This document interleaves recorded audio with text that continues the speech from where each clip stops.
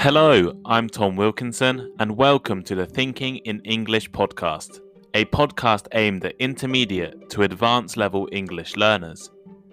It has been 10 years since the Great East Japan earthquake struck the Asian country, causing a massive and destructive tsunami.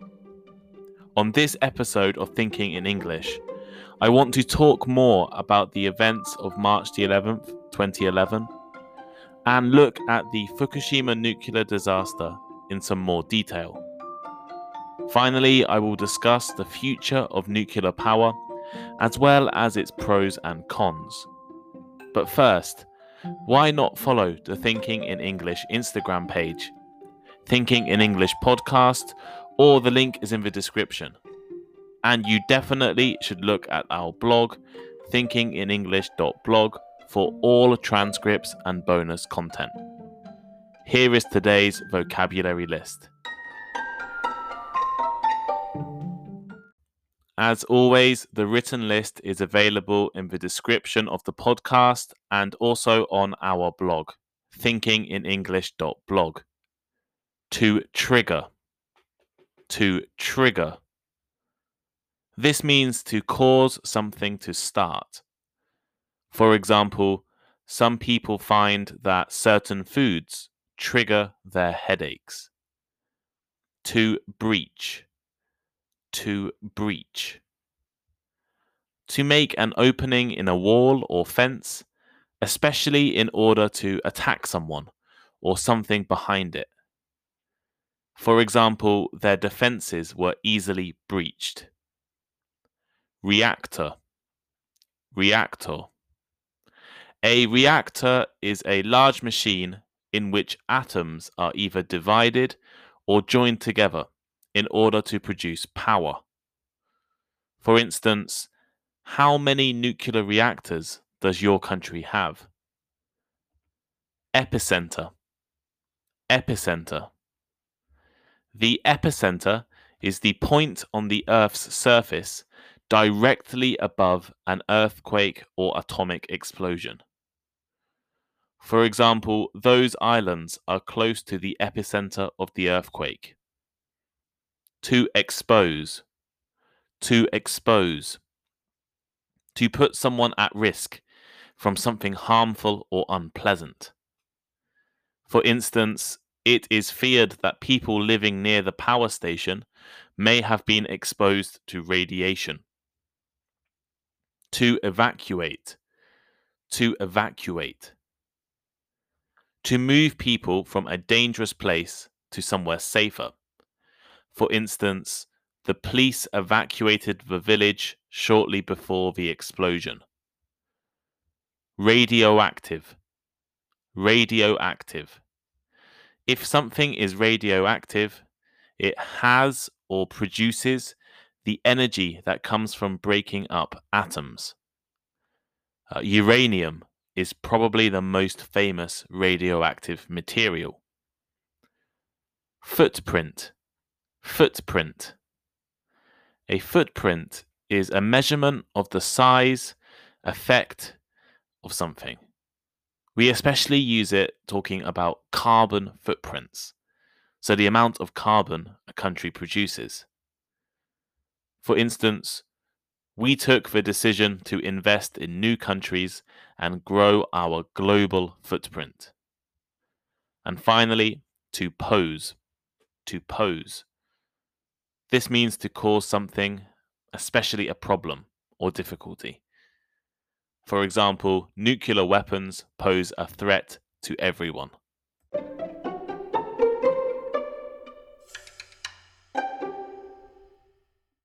I can still remember 10 years ago sitting in my science class at secondary school in a small village in the middle of the United Kingdom, watching footage of the Great East Japan earthquake.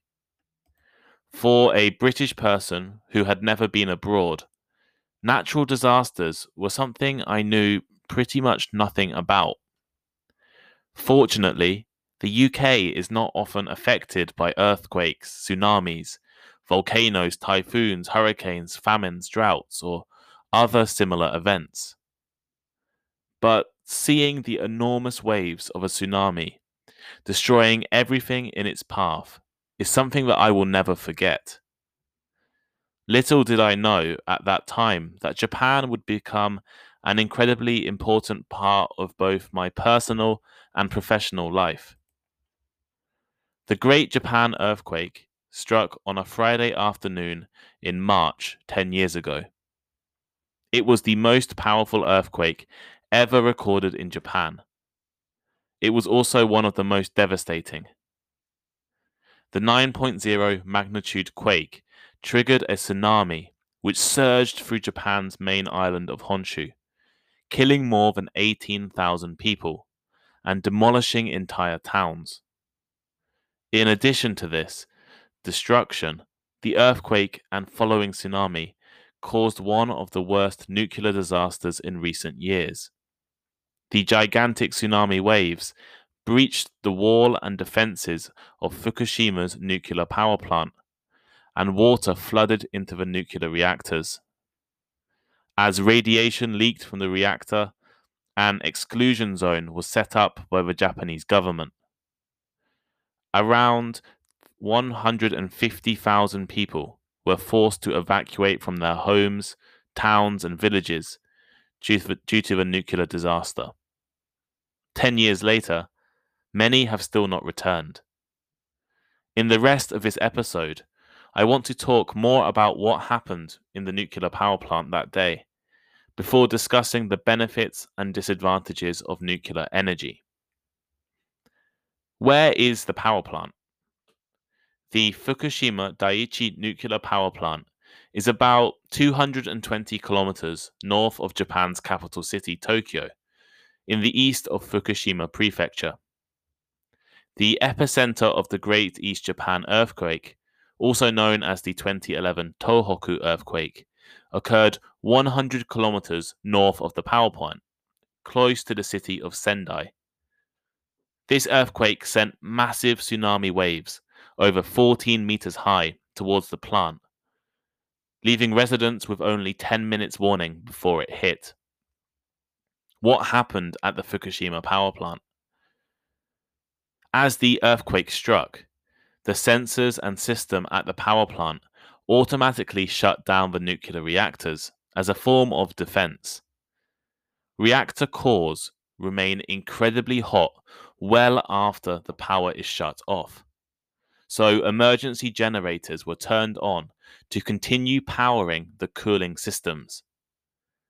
However, the tsunami waves overwhelmed the power plant's defenses, flooded the Fukushima plants, and damaged the emergency generators.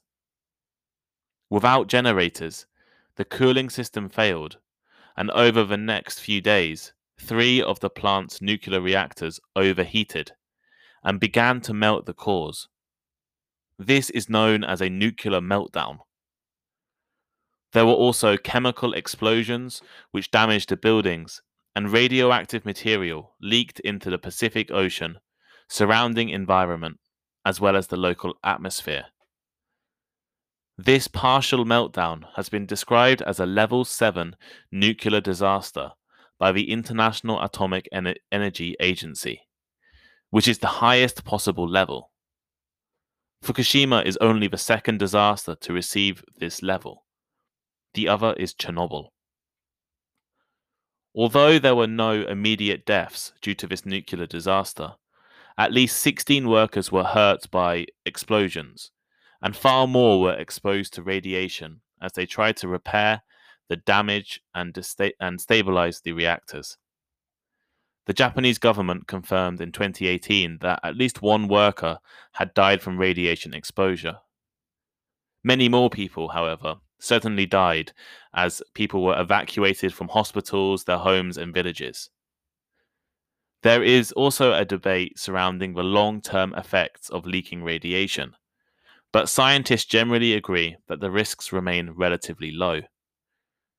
The exception to this is the power plant's surrounding area, which is still very dangerous. Most people have refused to return to areas which officials have said are now safe. Who was responsible for this disaster? Who was at fault?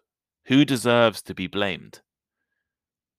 There was no real preparation for this kind of event from anybody. The responses from the government and TEPCO is the company that owned the reactor, have been widely criticized. An independent investigation by Japan's parliament found that TEPCO failed to meet safety requirements and did not plan for this kind of nuclear meltdown. In 2012, Japanese Prime Minister Yoshihiko Noda stated that the Japanese government shared blame for the disaster. And a court in 2017 found that the government should pay compensation to all people forced to evacuate from their homes. It is now 10 years since the disaster, but the issues around the nuclear power plant are still ongoing. A number of towns in the Tohoku region are still abandoned and are waiting for officials to clean the area. It will likely take another 30 or 40 years and tens of thousands of workers to remove the remaining nuclear waste and millions of liters of radioactive water still trapped. Recent reports that Japan plans to slowly release radioactive water into the Pacific Ocean have been criticized by environmental groups. Although it has been 10 years, this nuclear disaster is still causing problems for all kinds of people. Should we still use nuclear power? In 2011, about 30% of Japan's electricity was from nuclear reactors. But the disaster caused people to rethink and made the general public distrust nuclear energy. Japan is now rethinking its nuclear energy policies and changing their overall energy plans. Should other countries do so as well? Around 32 countries currently operate nuclear reactors to generate electricity, with the USA having 95 and France having 57. However, a number of countries are already trying to reduce their need for nuclear energy. I've already talked about Japan, which has completely changed its policy from increasing nuclear reactors to decreasing nuclear reactors. Germany, Belgium, Taiwan, and Switzerland are also aiming to stop using nuclear power within the next decade. On the other hand, China, India, South Korea, and the United Arab Emirates are all looking to expand their current nuclear power plants, while Belarus, Egypt, Saudi Arabia, and Turkey are planning to build their first ones. So some countries are trying to get rid of nuclear power, while other countries are trying to get more nuclear power. What are the benefits and disadvantages of nuclear power? Well, I'm now going to introduce a number of arguments surrounding nuclear energy. I want you to listen to what I say and decide yourself what you think. I want you to be able to think in English and express your own opinions in English. Let's start with the arguments against nuclear power. The environmental charity Greenpeace believes that nuclear energy has no place in a safe, clean, sustainable future. They argue that nuclear power is expensive and dangerous, while renewable sources are far better for the environment and also the economy. Instead of investing money into long-term nuclear projects, governments should focus on sustainable energy solutions, which will be quicker to build and better in the future. Furthermore, one of the consequences of the Fukushima nuclear reactor is that Japan's carbon emissions have actually dropped below their levels before the accident. Initially, carbon emissions rose as Japan shut down almost all of the country's carbon-free electricity. Japan uses a lot of fossil fuels, and back in 2011, the 30% of electricity that came from nuclear power was most of the country's zero-carbon electricity. However, since then, Japan has invested more money into energy efficiency and also solar power, which has reduced carbon emissions, without using nuclear power. According to Gregory Jaczko, the former chairman of the US Nuclear Regulatory Commission, it turns out that relying on nuclear energy is actually a bad strategy for combating climate change. One accident completely wiped out Japan's carbon gains. In addition, nuclear reactors produce enormous amounts of radioactive waste, which will remain radioactive for centuries to come.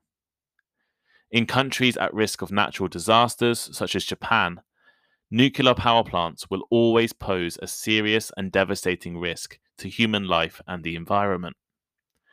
If a wind turbine fails, or a solar power fails, the damage would be tiny compared to that of a nuclear meltdown. Although the likelihood of a disaster like Fukushima or Chernobyl is incredibly low, the impact of these disasters is devastating. One single disaster could kill thousands, if not hundreds of thousands of people. This impact can last for centuries, even thousands of years. We also need to remember that as more countries get nuclear reactors, there is more danger that nuclear technology could be used by criminals, terrorists, or unstable governments as a form of weaponry. On the other side of the argument, many people still support nuclear power. Nuclear reactors produce carbon-free electricity, and they can do so on a large scale. If countries want to reduce their carbon footprints, nuclear power will help them to do so. Other forms of renewable energy normally do not create as much electricity as a single nuclear reactor. Until they can, countries may want to combine nuclear and renewable power together. Instead of just focusing on renewable energy, countries need to invest in all forms of zero-emission energy, including carbon capture and increased energy efficiency, as well as nuclear and renewable energy sources. The benefits to the environment may be greater than the risks. Nuclear power plants are powered by uranium, which can create 1 million times the heat of fossil fuels or other burnable substances. Nuclear power plants produce heat without fire and smoke, so there is no air pollution associated with this technology, and they also require less land than renewable sources. So, although uranium can be incredibly dangerous under the right circumstances, generally it is relatively safe. Finally, even in the worst case scenario, nuclear plants only release small amounts of radioactive material. This is because they only use small amounts of radioactive material. The risks of meltdown is generally considered incredibly low. The Fukushima meltdown, for instance, was the result of one of the strongest and most devastating natural disasters in modern history. In many other countries, this kind of event would never happen. Japan is prone to natural disasters, earthquakes, tsunamis, volcanoes, typhoons. But in places like Northern Europe, these kinds of disasters are incredibly rare, if not impossible. So here is today's final thought. It has been 10 years since the Great East Japan earthquake struck, killing thousands, destroying towns, and forcing hundreds of thousands of people to leave their homes. The Fukushima nuclear disaster is also still ongoing, and it will take many more years to be fully resolved. In the aftermath of this nuclear disaster, Japan has taken steps to reduce their nuclear power plants. While some other countries are doing similar things, a few countries are actually expanding their nuclear power. Should we still use nuclear energy? What do you think?